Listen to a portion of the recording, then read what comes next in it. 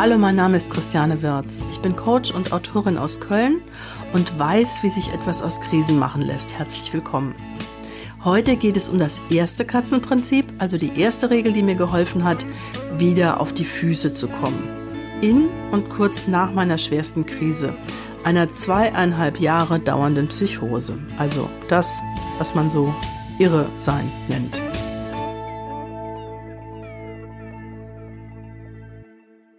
Ja, diese Regel nenne ich Licht finden und den Schatten oder den sogenannten Schatten, denn vielleicht ist er ja gar keiner, vielleicht muss der ja nur richtig betrachtet werden. Denn wenn da ein Tsunami durch dein Leben getost ist, wenn vieles zerstört, weggeschwemmt, überflutet wurde und unbrauchbar geworden ist, dann schaust du dich ja als erstes einmal um, wenn du überhaupt schon Kraft genug dafür hast, dir die Ergebnisse der Katastrophe anzuschauen. Egal, was du jetzt gerade durchmachst, es kann eine von außen betrachtet relativ kleine Krise sein, wie eine Trennung, oder eine massive Krise wie eine schwere Diagnose oder eben wie bei mir ein verrückter Zustand, der dazu geführt hat, dass ich Job, Eigentumswohnung, Altersvorsorge und Beziehungen verloren habe. Dann schaust du dich zum einen um und betrachtest all den Schlamassel, all das Verlorene, alles, was in die Brüche gegangen ist und zunächst nicht so leicht wieder zu kitten ist. Aber dann hast du die Wahl.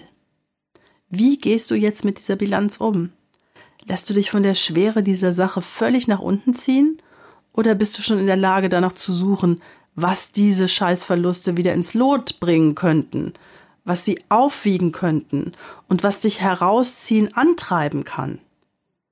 Bist du schon in der Lage, das Licht zu sehen oder zumindest ein paar Strahlen? Und bist du vielleicht sogar in der Lage, das, was sich erst einmal als etwas Negatives präsentiert, dem etwas abzugewinnen und die darin versteckte Kraft zu spüren? Ich erzähle noch einmal konkret, wie das bei mir war. Ich war also 4 Monate in einer psychiatrischen Klinik in Köln und merkte, als ich Medikamente zu mir nahm, ich hatte mich völlig im Wahn verrannt. Hatte mir Sachen eingebildet, die so nicht der gängigen Realität entsprechen. Also ich war zum Beispiel der Meinung gewesen, mein Vater sei Mick Jagger, ich sei jüdisch und US-Amerikanerin, aber das waren nur die Basiskonstrukte meines verwirrten Hirns. Da gab es noch viel mehr. Bevor ich in der Klinik Medikamente eingenommen hatte, hatte ich noch von dort aus versucht, telefonisch bei der US-Botschaft in Berlin zu intervenieren, dass ich irrtümlich in eine Klinik gekommen sei.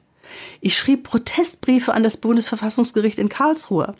Ich wollte mich mit rechtsstaatlichen Mitteln dagegen wehren, dass so brutal und falsch mit mir umgegangen wurde. Es war teilweise wirklich brutal. Zum Beispiel saß ich 2 Wochen in der Klinik in einem sogenannten Isolierzimmer. Das weißt du wahrscheinlich nicht, was das ist und hoffentlich wirst du es nie erfahren. Dort werden manche Fälle durch ein Fenster rund um die Uhr betrachtet. Er oder sie darf das Zimmer nicht verlassen und muss vor den Augen der Therapeuten sein Geschäft auf einem Stuhl verrichten. Und das ist nicht schön. Das fand ich demütigend.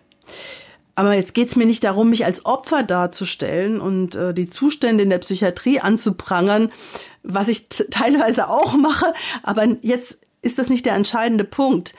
Denn ich möchte dir nur berichten, was mir in dieser absoluten Tiefpunktsituation geholfen hat und was mir geholfen hat, durch solche entsetzlichen Tage durchzukommen und wie ich mich, als ich wieder klar im Kopf war, davor geschützt habe, zu verzweifeln. Es wäre ja auch eine Möglichkeit gewesen, jetzt wirklich völlig sich aufzugeben. Und ja, ich musste dann nicht mehr im Isolierzimmer, sondern in einem Zweierzimmer, wo man mit den interessantesten, teilweise sehr gebeutelten Menschen zusammenwohnen muss. Das wechselte immer mal wieder, wie in anderen Krankenhäusern auch. Ich musste da einsehen, was ich alles verloren hatte. Wie gesagt, hatte ich meinen Job als Hörfunkredakteurin verloren, meine schöne Eigentumswohnung in Köln, die war versteigert worden und ich musste da raus. Meine Lebensversicherung war weg, die hatte ich mir auszahlen lassen, um davon zu leben.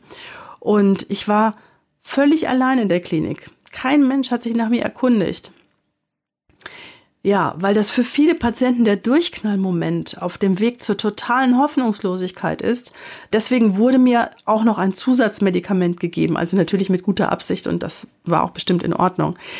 Aber trotz dieses Chemieschleiers, denn man bekommt da so ein Beruhigungsmittel verpasst, habe ich das trotzdem wahrgenommen, was los war. Und das war natürlich sehr brutal und ernüchternd. Aber seltsamerweise, oder vielleicht auch aus einer gewissen Krisenerfahrung heraus, weil das war ja meine 5. Psychose, ich hatte vorher ja tatsächlich schon mal Erfahrung in dem Bereich gemacht, habe ich zeitgleich oder nur kurz später gefühlt, ich schaffe das. Das war wirklich so ein intuitives Ausloten. Ich schaffe das, ich will das schaffen und ich kriege das auch hin. Da ist noch genug da. Ich weiß, also damals war ich irgendwie 49, ich weiß, ich bin nicht mehr die Jüngste, ich weiß, es wird sehr, sehr, sehr schwer, es wird beinhart, aber ich werde es schaffen, es wird gehen. Und ich habe noch genug Kraft, mir wieder eine materielle neue Existenz aufzubauen. Und das war so eine, ich habe es eben schon gesagt, instinktive, intuitive Energievermessung plus Entschluss, das wirklich hemdsärmlich irgendwie anzugehen. Ja, und so habe ich Haltung bewahrt. Und das fanden einige in der Klinik ziemlich komisch. Die waren nämlich der Auffassung, ich müsste jetzt in ein Tal der Tränen gehen. Für wie lange auch immer. Also es ist natürlich richtig, dass das eigentlich ein Grund ist, um auch traurig zu sein. Aber ich habe das wirklich bewusst verschoben. Also ein ganz klein wenig kann ich natürlich verstehen, dass man in der Klinik das ein bisschen komisch fand und gesagt hat, die verdrängt oder wie auch immer.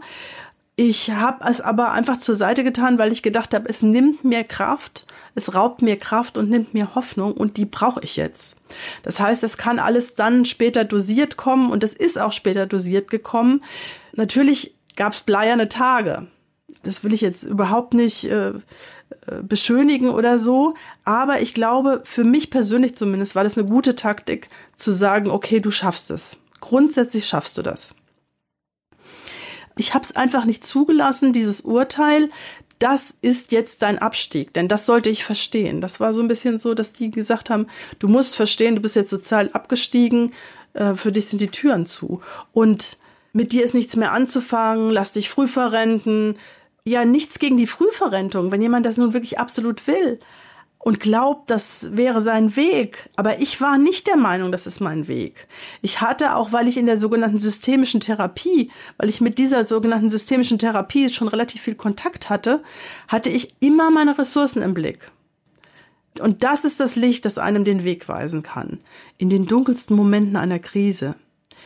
Das, was du Gutes in die Waagschale legen kannst, Talente, Fähigkeiten, auch zwischenmenschliche Fähigkeiten, zwischenmenschliche Erfahrungen, gute Erfahrungen mit dir selbst aus einer anderen Zeit, als du Hürden überwunden hast. Ich habe nämlich eine Erinnerung an diese Überwindung von Hürden gehabt. Und zum Zweiten habe ich auch Kraft daraus bezogen, dass ich gedacht habe, nö, danke, ich glaube euch nicht, dass ich ausgesondert gehöre, auf dem Arbeitsmarkt und in der Gesellschaft nichts mehr zu suchen habe. Ich habe Widerstandskraft entwickelt gegen möglicherweise ja gut gemeinte Empfehlungen. Ich glaube und habe auch damals schon geglaubt, dass ich sogar aus diesen ganzen negativen Erfahrungen noch was machen kann. Ich dachte, ich werde diese vermeintlich so ganz üblen Erfahrungen, die werde ich umwandeln. Und das habe ich tatsächlich sogar schon getan. Ich habe nämlich, 2016 bin ich aus der Klinik entlassen worden, 2017 ein Hörfunkfeature für den SWR, genauer für SWR 2 gemacht und meine Psychose rekonstruiert, auch mit Hilfe von Beteiligten, wie meinen Eltern, Therapeuten, anderen Menschen. Ich war und bin nämlich der Meinung, dass Psychosen immer noch ein Tabuthema sind und dass dieses Thema angepackt gehört. Ich glaube, dass viel zu wenig Menschen wissen, was das überhaupt ist und darüber nachgedacht werden muss als gesellschaftliche Diskussion, wie man besser mit diesem Phänomen umgeht als bislang. Und die Sache hat sich wirklich für mich persönlich auf ganz wunderbare Weise entwickelt. Ein Verlag aus Bonn, der Dietz Verlag, ist auf mich zugekommen und hat mich gefragt, ob ich ein Buch schreiben möchte. Dieses Buch, es heißt Neben der Spur, ist im vergangenen Jahr erschienen und hat es 3 Wochen in die Liste des Literaturspiegel geschafft. Und ich bin völlig begeistert, dass ich das geschafft habe. Ich bin stolz auf mich, aber ich bin auch stolz auf die vielen anderen unvoreingenommenen und interessierten Menschen, die diese Bücher gekauft haben und die offensichtlich nicht desinteressiert sind und die mit mir in diesem Zusammenhang auch Kontakt aufgenommen haben, neugierig nachgefragt haben. Wer hätte das in der Klinik gedacht, dass mir das gelingen könnte? Keiner. Man muss irgendwie, wenn man noch Selbstvertrauen in sich spürt, das auch bewahren. In meinem neuen Buch, das das Katzenprinzip heißt, habe ich Regeln benannt, wie ein solcher Weg hinaus aus dem Schlamassel möglich ist. Wie gesagt, die erste Regel heißt Licht finden. Folgende Fragen können dir im Dunkeln Wegweiser sein auf dem Pfad zu deinem eigenen Licht, deiner Kraft, deinen Ressourcen. Möchtest du Ja zum Leben sagen oder ist es noch ein Jein? Das ist auch okay. Was könnte das Leben dir noch bieten? Was kann dir Kraft geben, wenn du daran denkst? Welche Wünsche hast du? Findest du da was? Was haben andere in deinem bisherigen Leben Gutes über dich gesagt? Und weshalb glaubst du denen, dass es stimmt? Zumindest ein bisschen. Wann und wie hast du schon einmal eine Krise erfolgreich gemeistert? Was hat dir dabei geholfen? Wenn es um die Therapieart oder um generelle Einschätzungen geht, können auch andere Fragen nützlich und wichtig sein. Wo siehst du etwas anders als dein Umfeld? Spürst du tief in deinem Inneren, dass deine Position für dich selbst doch die stimmigere ist? Solltest du nach ernsthafter Prüfung der Einwände vielleicht auf deiner Auffassung beharren?